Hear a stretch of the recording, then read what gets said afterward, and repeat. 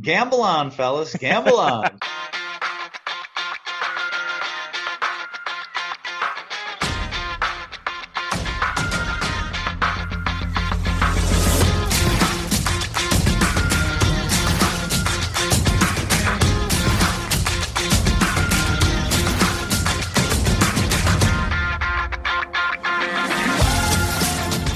Welcome again to Gamble On, the weekly gambling podcast presented by USBets.com.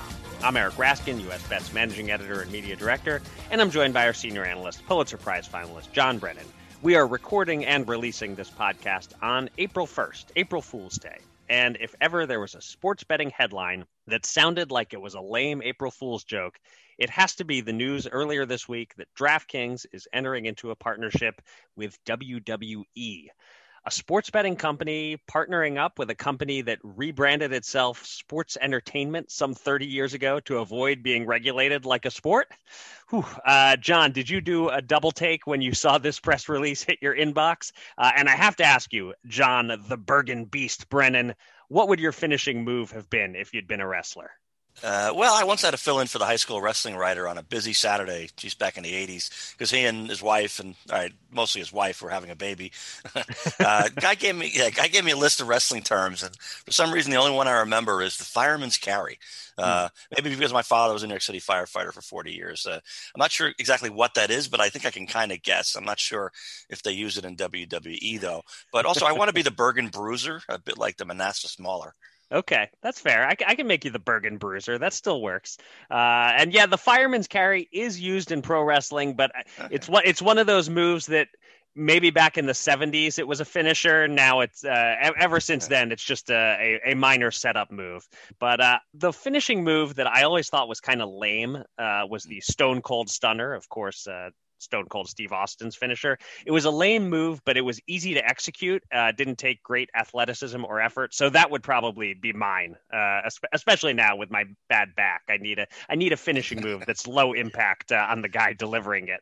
But in any case, I would say don't count on DraftKings or any other regulated sports book offering WWE betting anytime soon. This is just a branding opportunity, and they'll run free-to-play WWE pools, but you aren't going to be able to bet real money on a result that one man behind the curtain has the power to change an hour before showtime. I don't think there are enough integrity fees in the world to make WWE results legit. Yeah, I do want to say something about WWE, even though I don't follow it. That WrestleMania thing came to the Meadowlands 5 or 6 years ago, and right. I've covered press conferences over the decades, obviously for every major sport: Super Bowls, World Series, NBA, NHL Finals, U.S. Opens, and golf and tennis, World Cup soccer. I mean, you name it. And who runs the smoothest show of all? The WWE does. Their media savviness takes a backseat to nobody. I remember John Cena, who they told me is a wrestler and who now apparently is grappling with acting. He had all the time in the world, even for the smallest radio station reporter. I mean, every extra soundbite sells another ticket and all that. Because so DraftKings is a business, so is WWE. It probably works for both of them, and that's business, as they say. Yeah, absolutely. And John Cena, not just grappling with acting, but starring in The Suicide Squad, edited by one Fred Raskin. So there you go. It's all full circle. All right. Thank you to everyone out there for joining us for episode number 136 of Gamble On. If you missed any of our previous 135 episodes, they're all available on Spreaker, Apple Podcasts, and Spotify. Please subscribe, give us a 5-star rating, and climb all the way to the top rope and drop a glowing review on us. Absolutely. Coming up a little later in the show, we're going to be joined by Tom Cunningham of VegasInsiders.com. He's going to help us preview the Major League Baseball season that's finally here. We'll get Tom's takes on the betting impact of the supposed de-juicing of the baseballs they're talking about, the outrageously high win total for the Dodgers, and some notable player props too. But first, it's been a sort of busy week in the world of gambling, so let's get to it. Here's your Gamble On News of the Week, an inside look at the biggest stories in the world of gambling.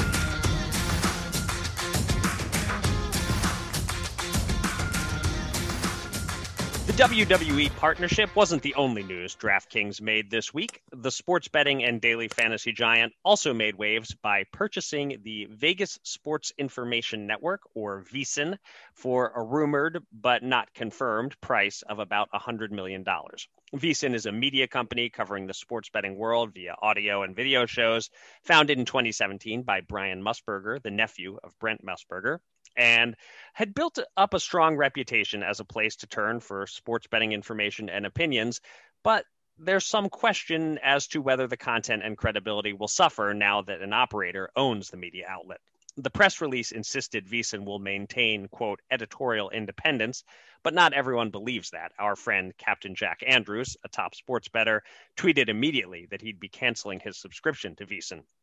Of course, we can't know yet if the product will be compromised. Certainly, there are plenty of partnerships between sportsbooks and media outlets, such as Fox Bet and the Fox Sports Programming, and PointsBet and the NBC Sports Network.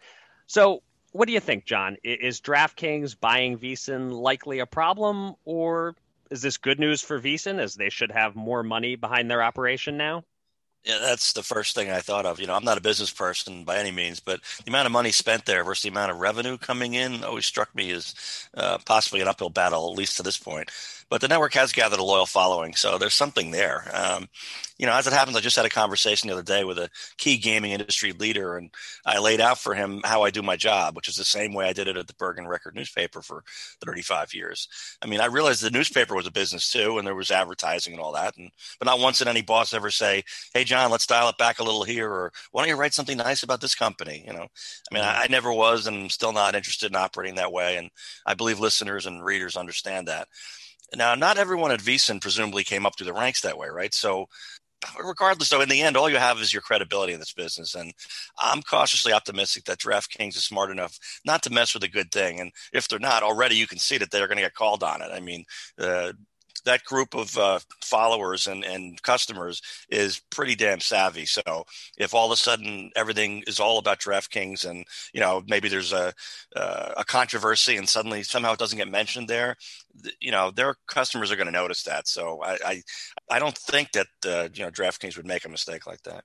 Yeah, it'll be interesting to watch and see exactly how that all goes. I mean, if DraftKings truly grants them editorial independence and VSiN is quoting lines from all bookmakers, great. But I have a hard time believing that broadcasters on a network owned by DraftKings will be telling you about the price you can get placing a bet at FanDuel specifically.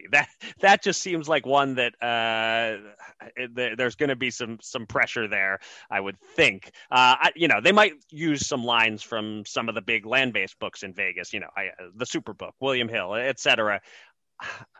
FanDuel is the one I'm very curious to see if we hear that word FanDuel mentioned a lot less on VSiN than we have in the past. But that said, I personally wouldn't cancel my subscription over it. If the content is good, if you find the conversations interesting, I don't think it's necessarily the end of the world if you do end up only ever hearing DraftKings' numbers. That's not ideal, but as long as the conflict of interest is known, if I like the on-air personalities and the format of the shows, I would think I can continue listening. But I'm sure there are plenty of people out there like Captain Jack who like to know that their gambling media is capable of praising and criticizing every operator in the sports betting space in equal measure. And I just find it hard to believe that VSiN would totally fit that description anymore, no matter how hard the broadcasters try. I lived through a situation somewhat like this after I left the Ring magazine full time, but I still freelanced for them. The magazine was bought by Golden Boy Promotions, one of the biggest promoters in the sport of boxing. A lot of people thought, well, there goes the editorial independence. The new owners insisted the magazine would remain in what they called an editorial trust, but slowly but surely pressures were applied to put this fighter or that fighter on the cover of the magazine. My old boss there resisted, and within a few years, Golden Boy gutted the editorial staff and replaced them with people who would do whatever they asked. So I'd say watch for that with VSiN. If the on-air hosts start dropping and getting replaced, then it's really over. Yeah, well, I think that if you're watching a show like that, first of all, partly it's entertainment. Then also, the idea is what's interesting about this game, or what kind of long shot is going, like whatever it is. And then even if they only give you the DraftKings number, that gives you a baseline. I mean, right. The DraftKings is not going to be 20-1 while somebody else is 80-1 or 3-1. I mean, you're pretty much in the very close ballpark. So whether it's DraftKings or anybody else's number, you're getting a baseline. And then, obviously a savvy bettor has got quite a few books to compare with and get the best shop to get the best price. So I think, all of that discussion about games and trends and all that, that all is the same, whether you're only mentioning DraftKings or not. And I don't think, frankly, a lot of the audience is sitting there saying, oh, they told me to bet DraftKings, I'll bet DraftKings. I mean, they're going to bet the best price if they're that savvy. And if they're so casual, it's not even going to mean anything to them. They're just watching for fun, really. So, like I say, cautiously optimistic is the way I look at this.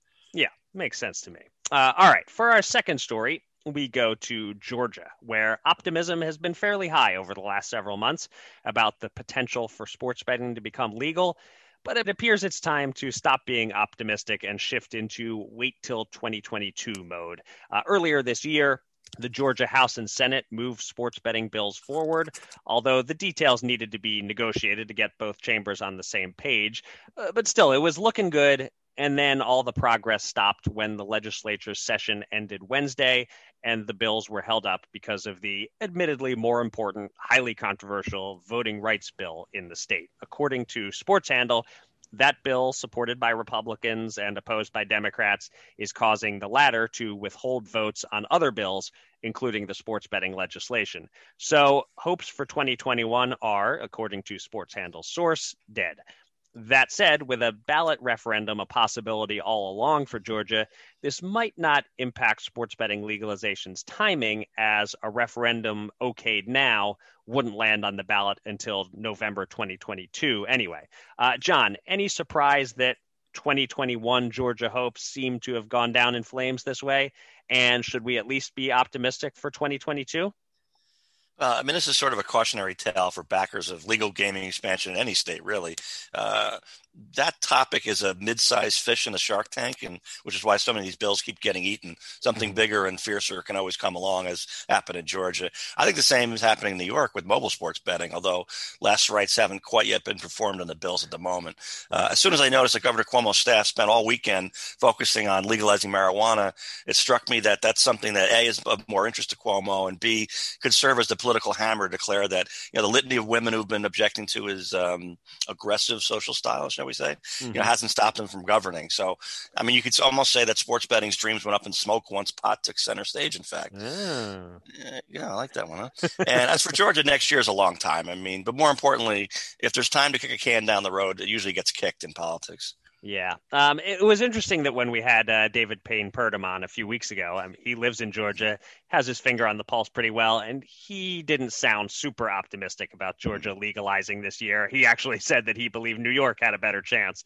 We might go 0 for 2 on those, but him saying that helped temper my Georgia enthusiasm a bit. So I wasn't caught off guard by this news, and of course I've been keeping a close eye on the voting rights news in Georgia, so I was well aware that sports betting was not the most significant initiative they were dealing with there. But I don't see any reason not to feel pretty good about 2022. Sports betting has support in both chambers.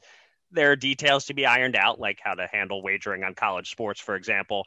It might be a good thing to give everyone time to work it out instead of rushing to pass something. And of course, in the meantime, sports betting nationally will keep getting more momentum. If 2022 begins and Connecticut has sports betting, Ohio has sports betting, Wyoming has sports betting. All of those are possible.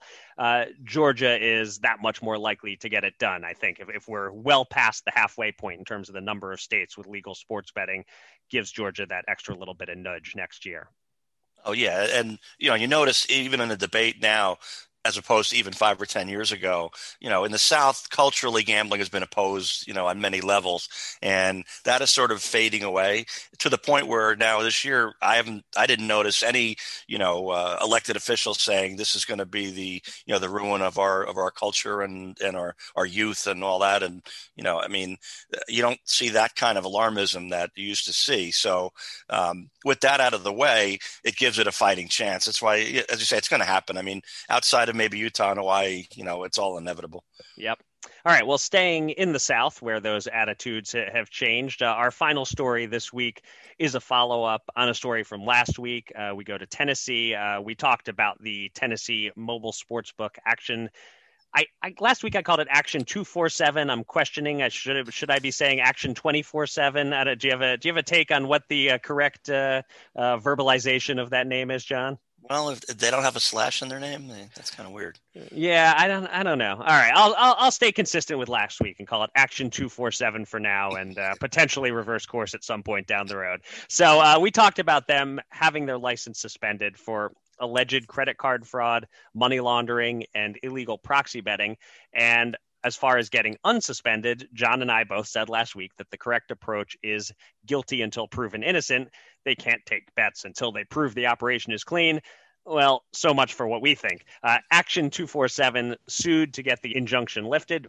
And this past Friday, the sportsbook won in court as Chancellor Patricia Head Moskal called the Tennessee Lottery's decision to suspend the license erroneous or arbitrary and capricious, and essentially determined that the lottery rushed to suspend without following the proper protocols, making their decision to suspend the license without giving Action 247 a hearing. So now Action 247 is back up and running.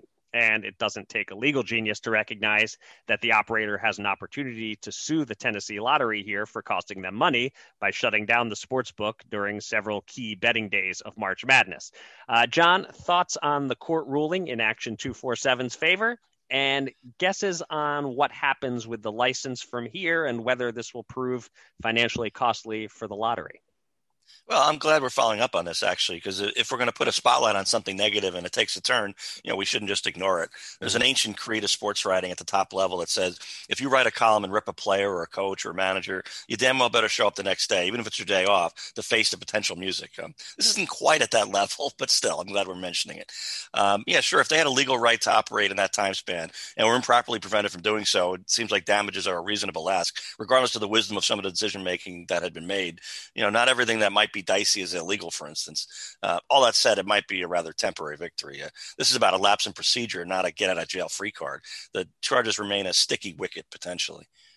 Yeah, I mean, I get why the court ruled in Action 247's favor, but, it's always frustrating to me when someone gets off on a technicality, a criminal walks because of shoddy police work. This is still a mobile sports book that very much appears to be vulnerable to being used for money laundering purposes. So it's worrisome to have them taking bets again. And so I just have to hope that until some more permanent decision is rendered, that in the meantime, them being under the microscope right now will mean that they're being careful and following all laws and there's no proxy betting or anything like that going on right now. I can hope that's the case. I have no idea if it actually is. I will say that I don't think this is going to end up being too financially costly for the lottery, just because Action 247 had less than 1% market share in Tennessee. So whereas 10 days or so of being shut down during March Madness could arguably cost a DraftKings or a BetMGM or one of those companies in Tennessee several $1 million, I would think for Action 247, it's more like tens of thousands of dollars, even with the argument that this sullied Action's reputation and that they'll suffer financially from that. It's hard to see them successfully suing the lottery for millions of dollars. I would think it would be a more modest sum that they're going to potentially be able to claim when all is said and done. Right. It's a little reminiscent of the New Jersey horse racing issue, isn't it? Going back to 2014, where they were prevented from offering something they should have been able to prevent for 4 weeks and $3.4 million. Of course, they sued for a lot more than that because they were prevented for years, not weeks. But that's what it basically came down to. In the time frame, how much would you have lost? And that's what was kind of figured out. And that's what will happen here. So, but as I say, that's it seems like a fair ruling based on the protocols. But by no means does it mean, there's nothing to see here at all. Move it along. Right. Yep. We may have more follow-ups to our follow-up on this story as the news continues to develop. Indeed. It's time to welcome a special guest from the world of gambling. Let's get to the Gamble On interview.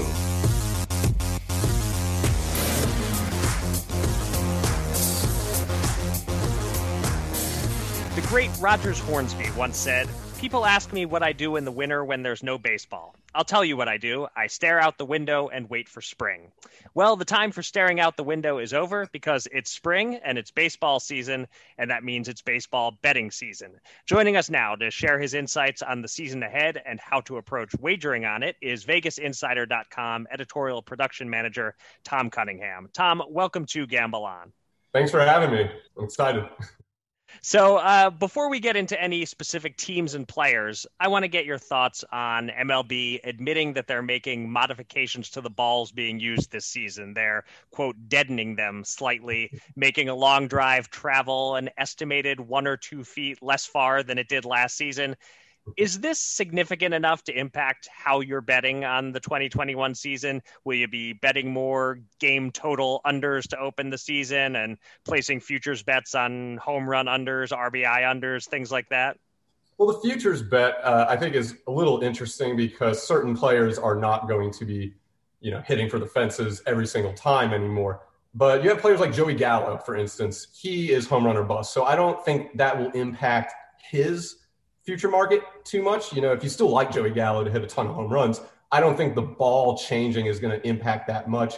Also, we're at a point of baseball where you're seeing teams shift an entire infield to one side because batters are simply taught now launch angle is very important. So everyone's basically swinging for the fences, live or die, basically. So I'm not seeing too much small ball in MLB right now. So I really don't think the ball changing is going to impact it too much. You're still going to have guys swinging for the fences regardless. You're still going to see the infield shifting because of that. It just really depends on different players. I think someone with less power, maybe a Jose Altuve, that might impact his home run or RBI market a little bit more than someone like just mentioned Joey Gallo. So I really do think it depends on the player, but the style that the game has been lately is swing for the fences or strike out. So I wouldn't think it impacts it too much in that regard. And then in terms of, game totals, that really to me comes down to the pitcher. And that's an interesting market too, because you want to get trends.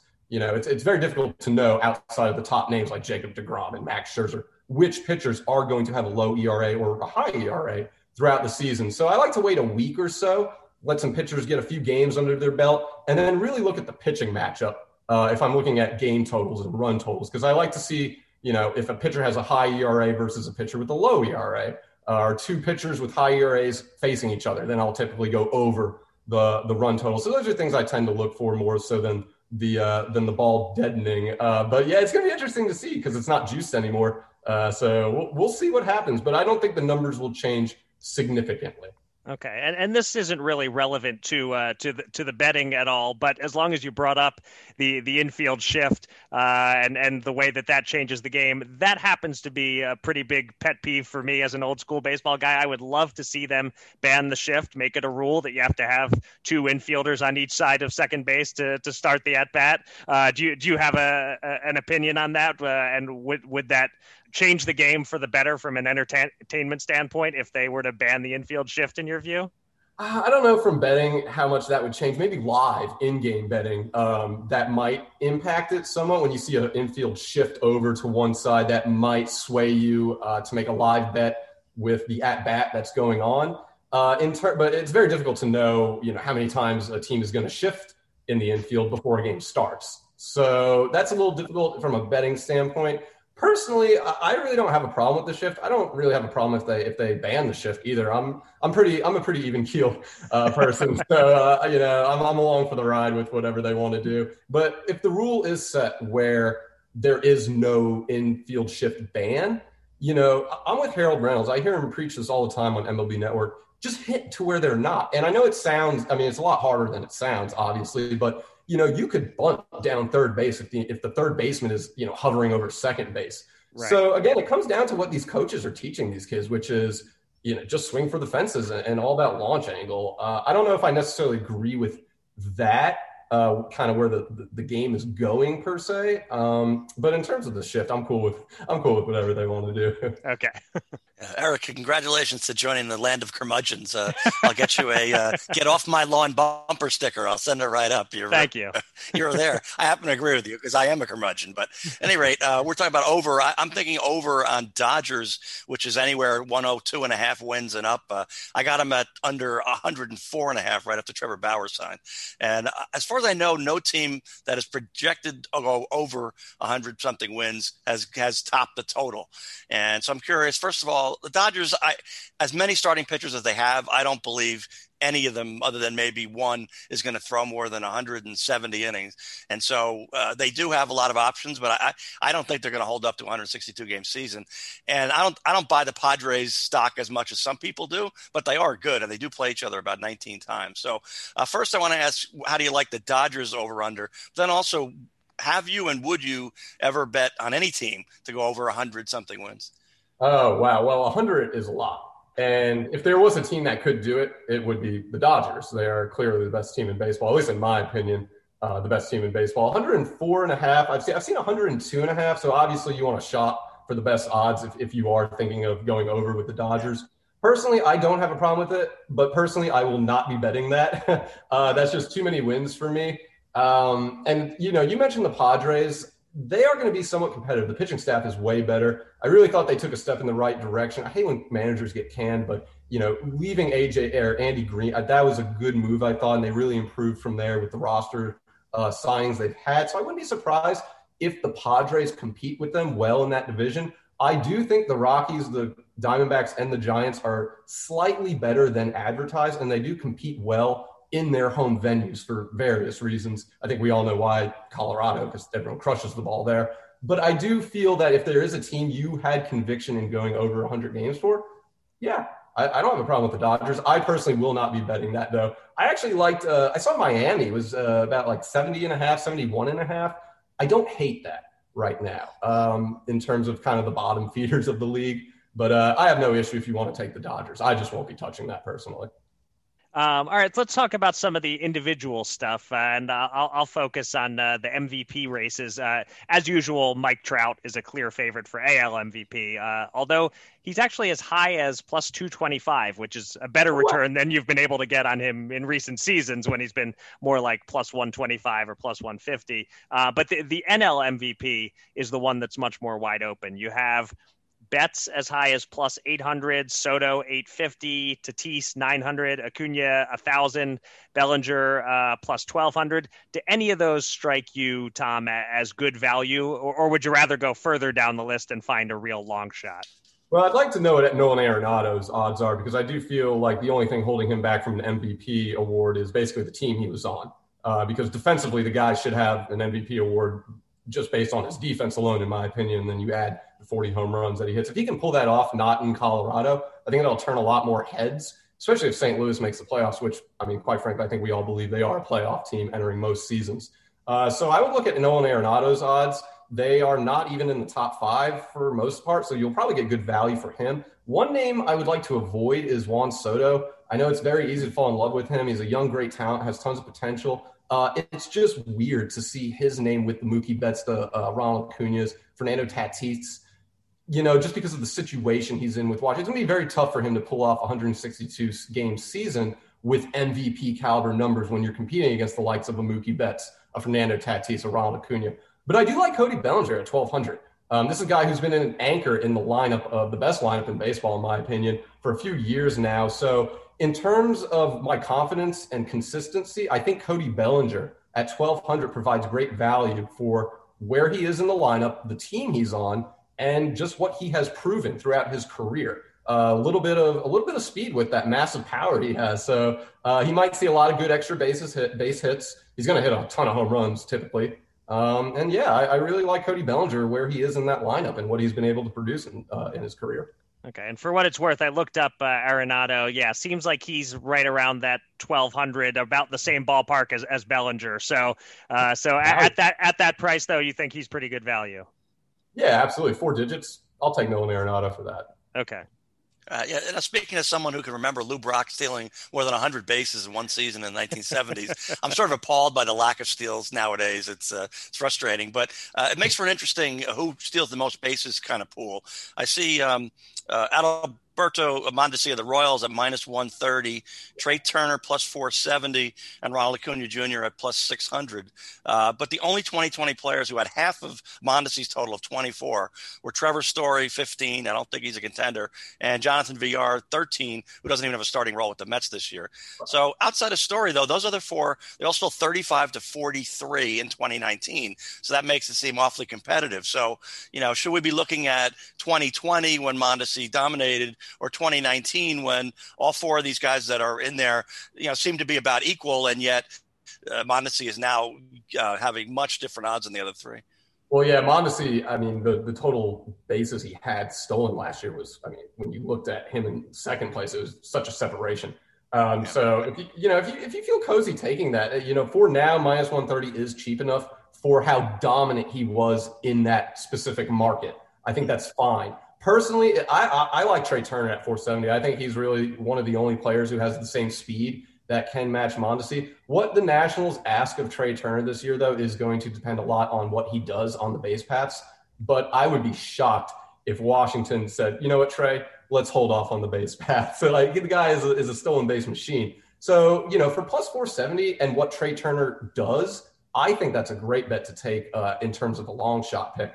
And then you have the kid in Minnesota in the outfield. Is it Buxton?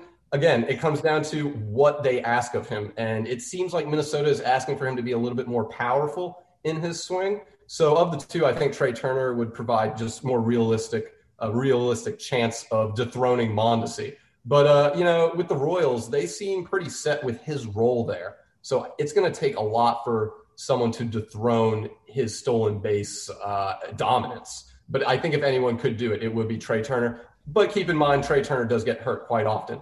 Ronald Acuna, I don't really like particularly because, again, they're asking him to be more of a power hitter. Just what his role is on that team is not necessarily get on base, get stolen bases type of threat. He has more leadoff home runs than anyone I can remember in recent at-bats. So I would typically lean Mondesi, but if you're feeling froggy and you like that plus 470, I think Trey Turner is a fine pick as well.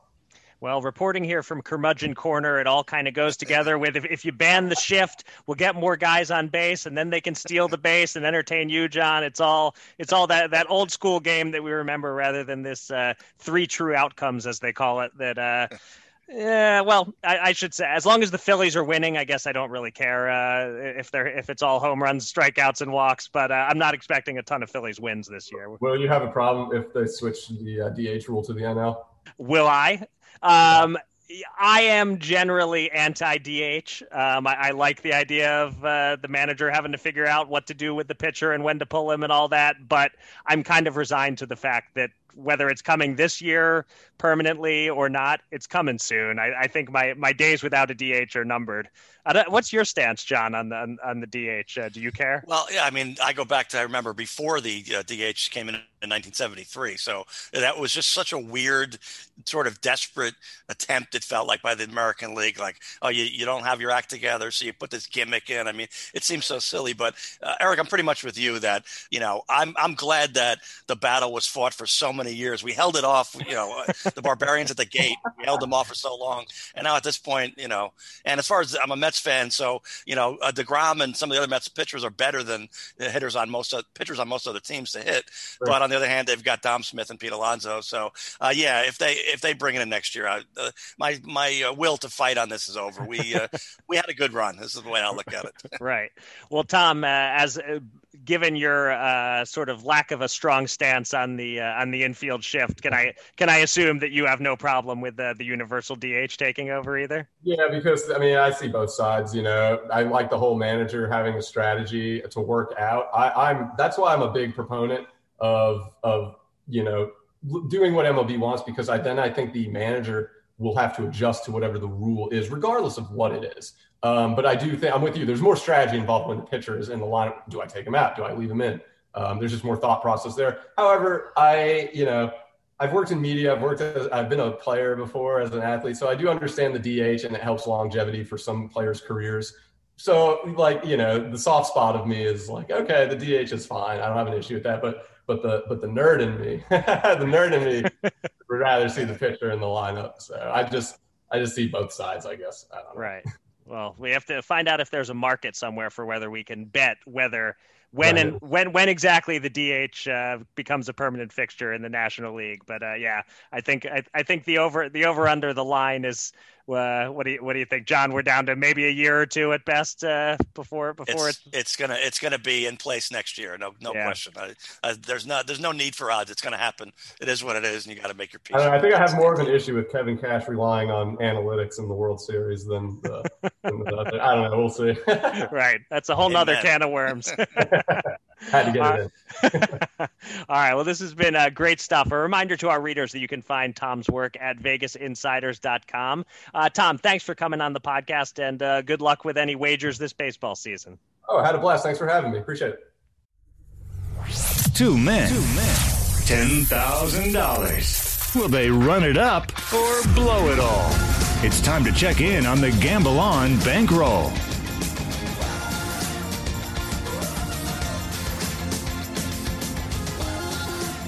It was another mixed bag week for our bankroll, and I'll start with my one result, which proved beyond a shadow of a doubt that the way to do well betting on college basketball is to know nothing about college basketball.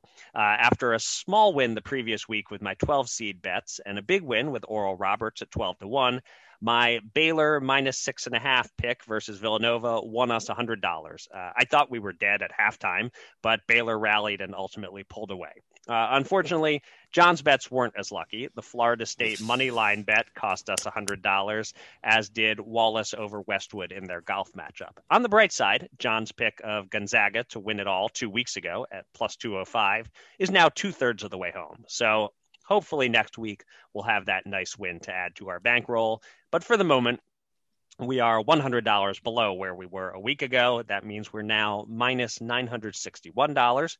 Plus, we have $1,804 on hold in futures bets. So that leaves us with $7,235 available to bet with this week. And you're up first, John.